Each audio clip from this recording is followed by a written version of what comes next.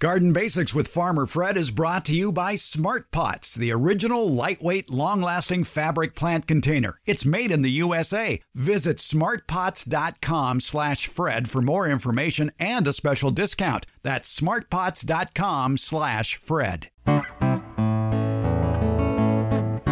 Welcome to the Garden Basics with Farmer Fred podcast. If you're just a beginning gardener or you want good gardening information, well, you've come to the right spot. You've heard about the benefits of adding compost to your garden soil, right? You may even have a backyard compost pile or a compost tumbler, maybe even a bin full of worms who are making compost out of your garden scraps. But what about the new indoor composting machines that are on the market? Today, America's favorite retired college horticulture professor, Debbie Flower, and myself answer one listener's question about these modern devices. Also, if you're growing garlic, you may want some more information on the best time to harvest the garlic. When will it be ready? We get the answer from master gardener and longtime garlic aficionado, Dan Vieira. We're podcasting from Barking Dog Studios here in the beautiful Abutilon jungle in suburban Purgatory. It's the Garden Basics with Farmer Fred podcast, brought to you today by Smart Pots. And we'll do it all in under 30 minutes. Let's go. We like to answer your garden questions here on the Garden Basics podcast. A lot of ways to get in. There's speakpipe.com, where you don't have to use a telephone. You just yell at your computer and I hear the question. Like magic. Speakpipe.com/Garden Basics. Or you can call us at 916-292-8964 and leave a message. 916-292-8964. You can use that to text pictures over as well. You can leave a question at our website, gardenbasics.net, or the old Farmer Fred email, fred@farmerfred.com. A lot of ways to get your questions in here to the Garden Basics podcast.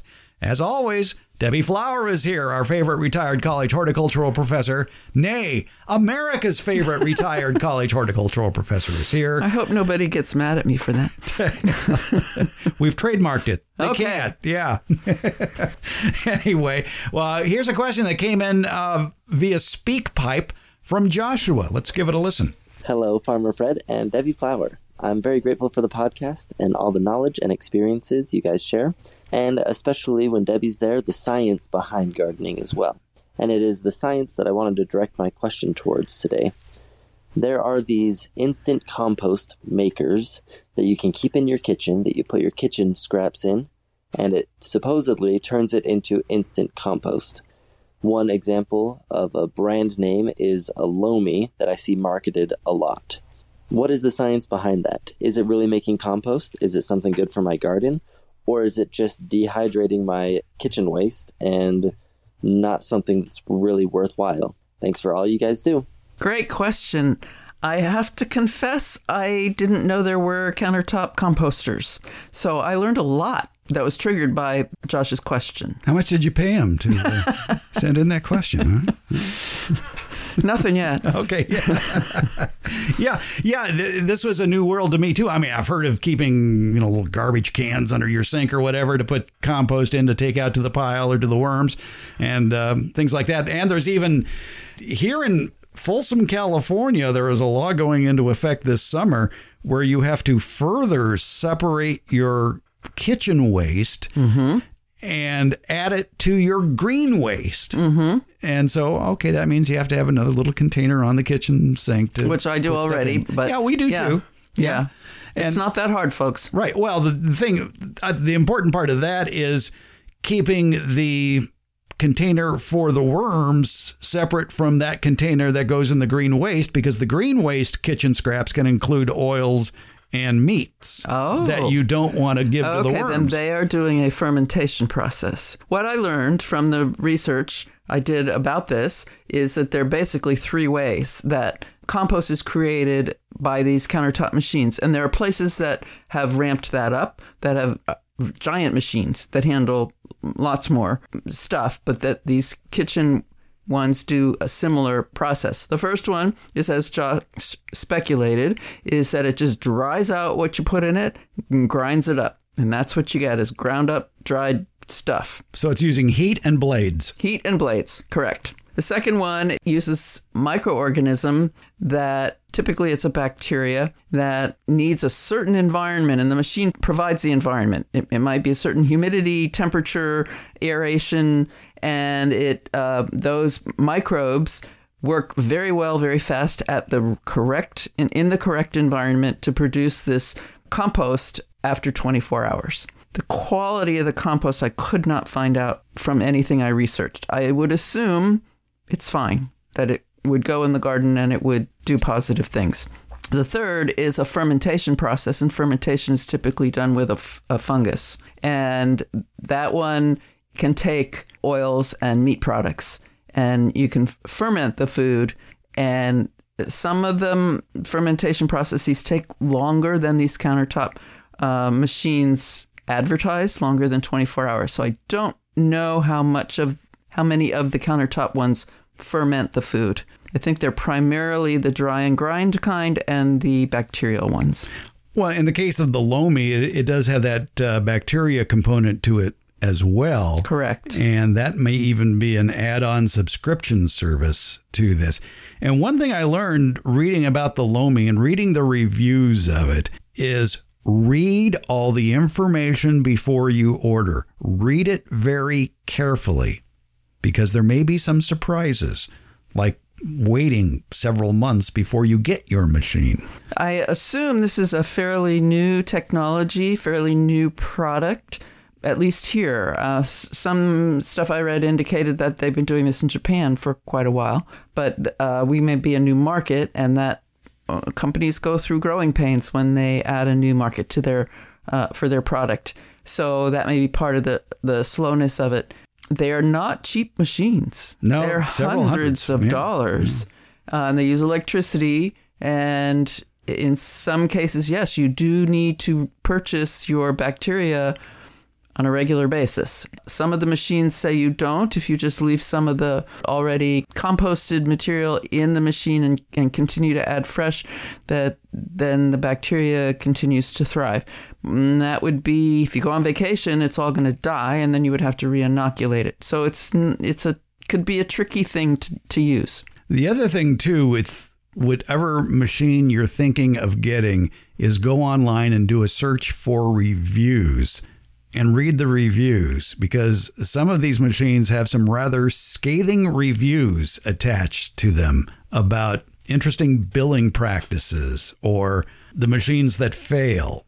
And just read it all. Do as much research as possible on the particular machine that you're looking for. You know, there's nothing wrong with keeping a small garbage can under your sink. Right. Vermicomposting you can do indoors. I have a green cone composter outdoors. And that works very well. Does not take meat products or grease or fats. And some people, there are techniques for gardening where you actually do the composting right in place in the garden, in a hole in the middle of the garden. So there are other less expensive, not as fast. And if you're just throwing the kitchen waste into the garden, maybe they attract vermin. Which, talk about your green cone, because I saw that set up in your yard. And it's an interesting little structure. It does look like an upside down green ice cream cone. Yes, it does. And you're literally putting your kitchen scraps in that out in the yard. Right. And nobody can get to it. Correct.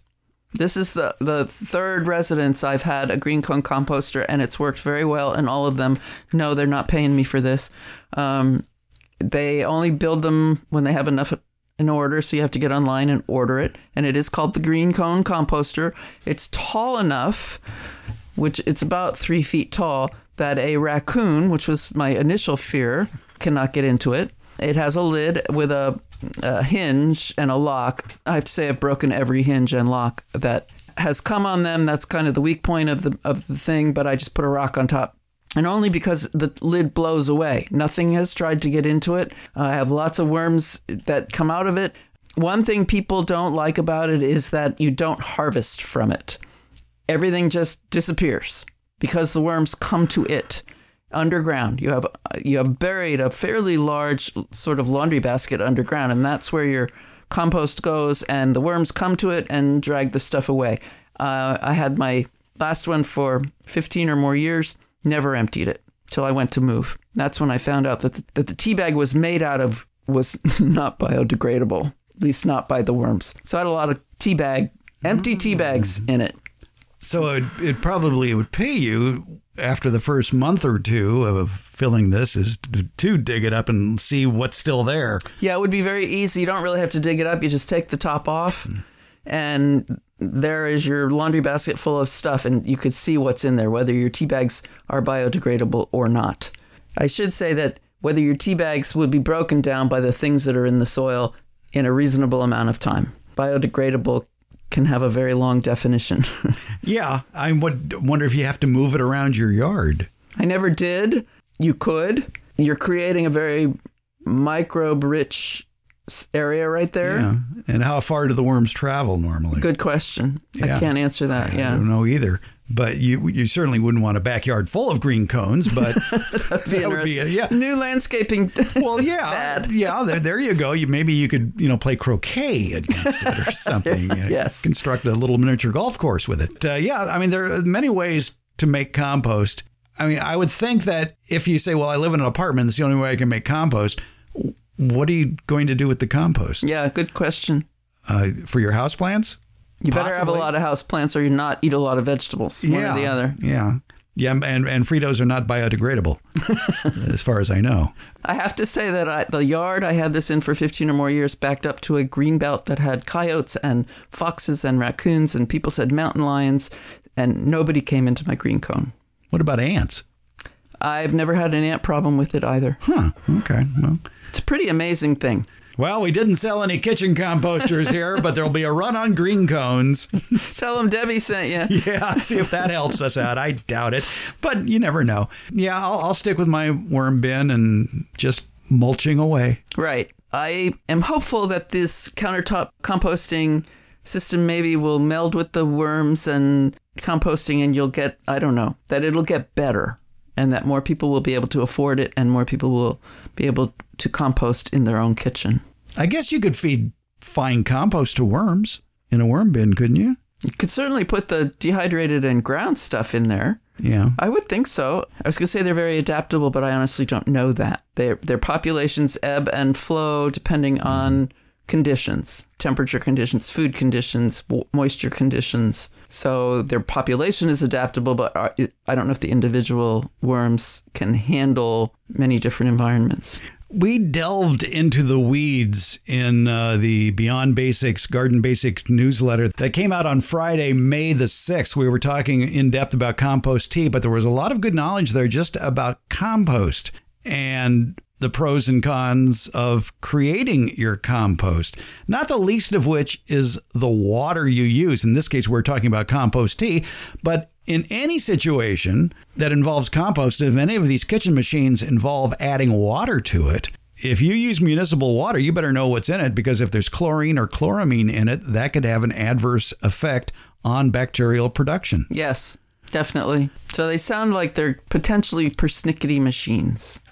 Yeah, hard to say. Good luck to all of us. We don't know. But thanks for the question, Josh. It was interesting to look into this. Yes, you're dragging us into the 21st century, Josh. Thanks so much for that. Debbie Flower, thanks for your help on this. Oh, it was a pleasure. Right. You're welcome.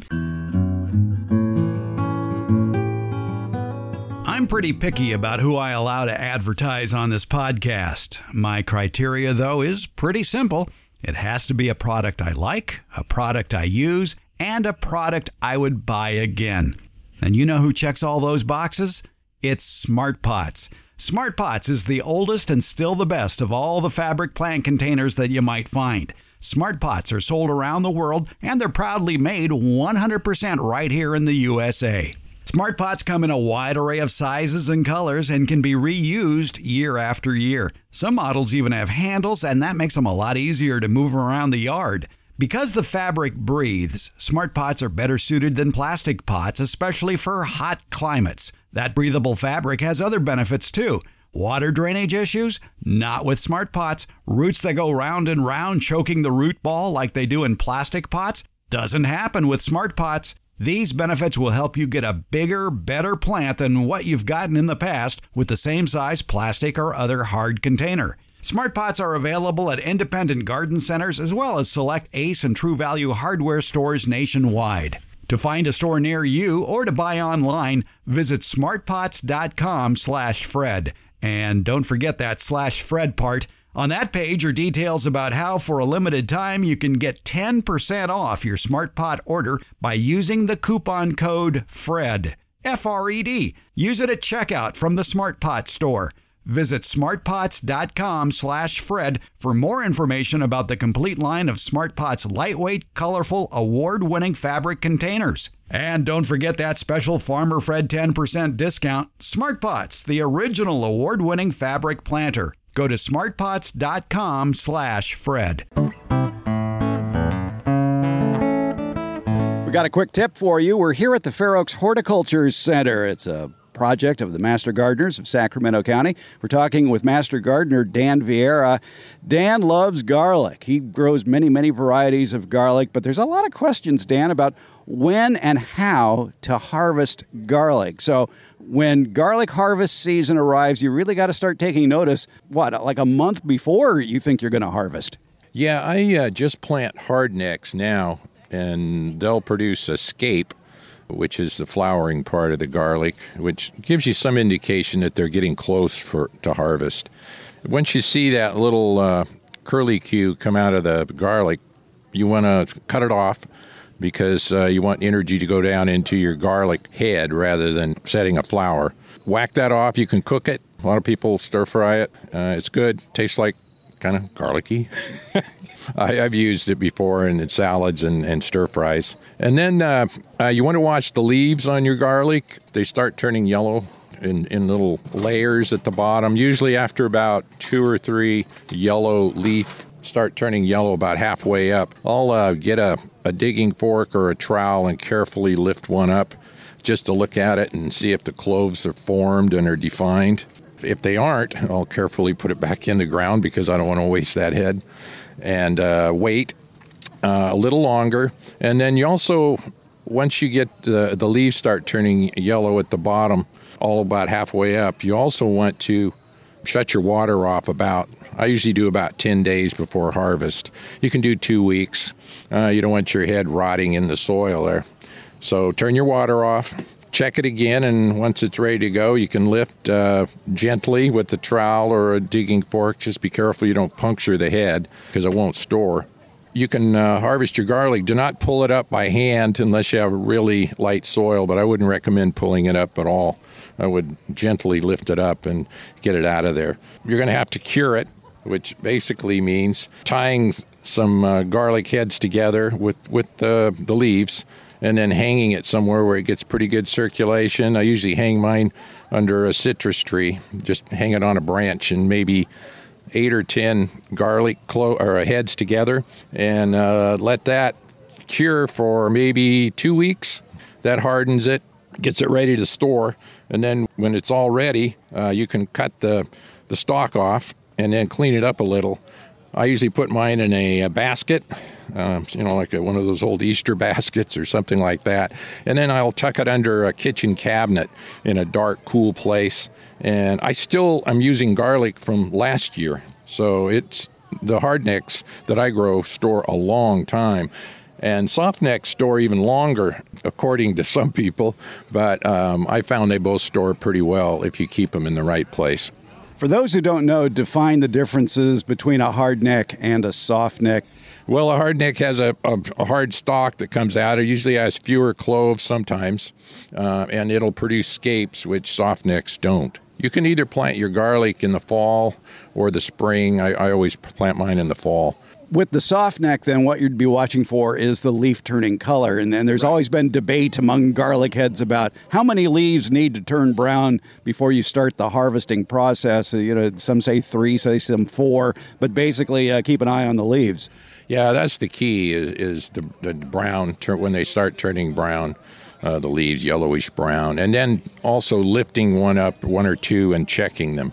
Then that works great. You don't really disturb the garlic head if you do it gently and put it back gently. For those who've never grown garlic before, you said that when you dig it up, you're looking for a well-defined head.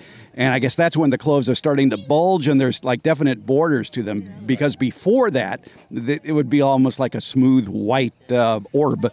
Right. You want to see the definition in the cloves when you lift it up. You want it to look like what you buy in the supermarket, basically, that kind of definition on the clove. As you can tell, we're at an open garden day here at the Fair Oaks Horticulture Center, where the big event is the first Saturday in August at the Fair Oaks Horticulture Center. It's Harvest Day. This is a beautiful facility. Anything you might grow in your backyard garden, you could probably find growing here, and you get a lot of good advice from the master gardeners. Harvest Day brings out all the garden experts, too, to help answer your questions. It's really a great event. First Saturday in August at the Fair Oaks Horticulture Center in Fair Oaks Park. We'll have a link to Harvest Day in the show notes today. Dan Vieira, thanks for helping us harvest garlic. My pleasure.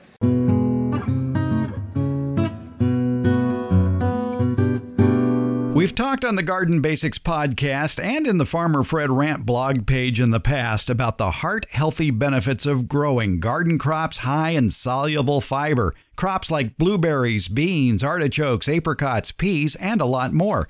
In Friday's Beyond the Basics newsletter, we veer onto a scenic bypass regarding this. How a healthier diet, including growing and eating many of these homegrown crops, along with regular exercise and a positive outlook, has actually kept me alive and well since my quadruple coronary artery heart bypass surgery, as well as a diagnosis of full-blown diabetes 10 years ago. The surgery was a success back then, but I knew there had to be changes in my life to keep the heart healthy and to control the diabetes. Well, mission accomplished, and in that first year of recovery, it went so well that by the end of 2012, I was off all prescription drugs for cholesterol control and diabetes, with the doctor's blessings, of course. How did I do it? Well, it's in the newsletter that goes Beyond the Basics, the Garden Basics with Farmer Fred Beyond the Basics newsletter, out Friday, May 27th. Find it via the link in today's show notes, or visit our new website, gardenbasics.net. There you can find a link to the newsletter in one of the tabs at the top of the page. Also, you can listen to any of our previous editions of the podcast, as well as read an enhanced transcript of the podcast episode that you're now listening to. It's at gardenbasics.net, where you can also link to the Garden Basics newsletter, Beyond the Basics, and it's free. Look for the newsletter on Friday, May 27th.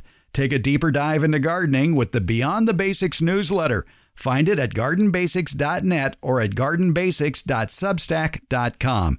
And thanks for listening, and thanks for reading. Garden Basics with Farmer Fred comes out every Tuesday and Friday, and it's brought to you by Smart Pots and Dave Wilson Nursery. Garden Basics, it's available wherever podcasts are handed out. For more information about the podcast, visit our website, gardenbasics.net, and that's where you can find out about the free Garden Basics newsletter, Beyond the Basics. And thank you so much for listening.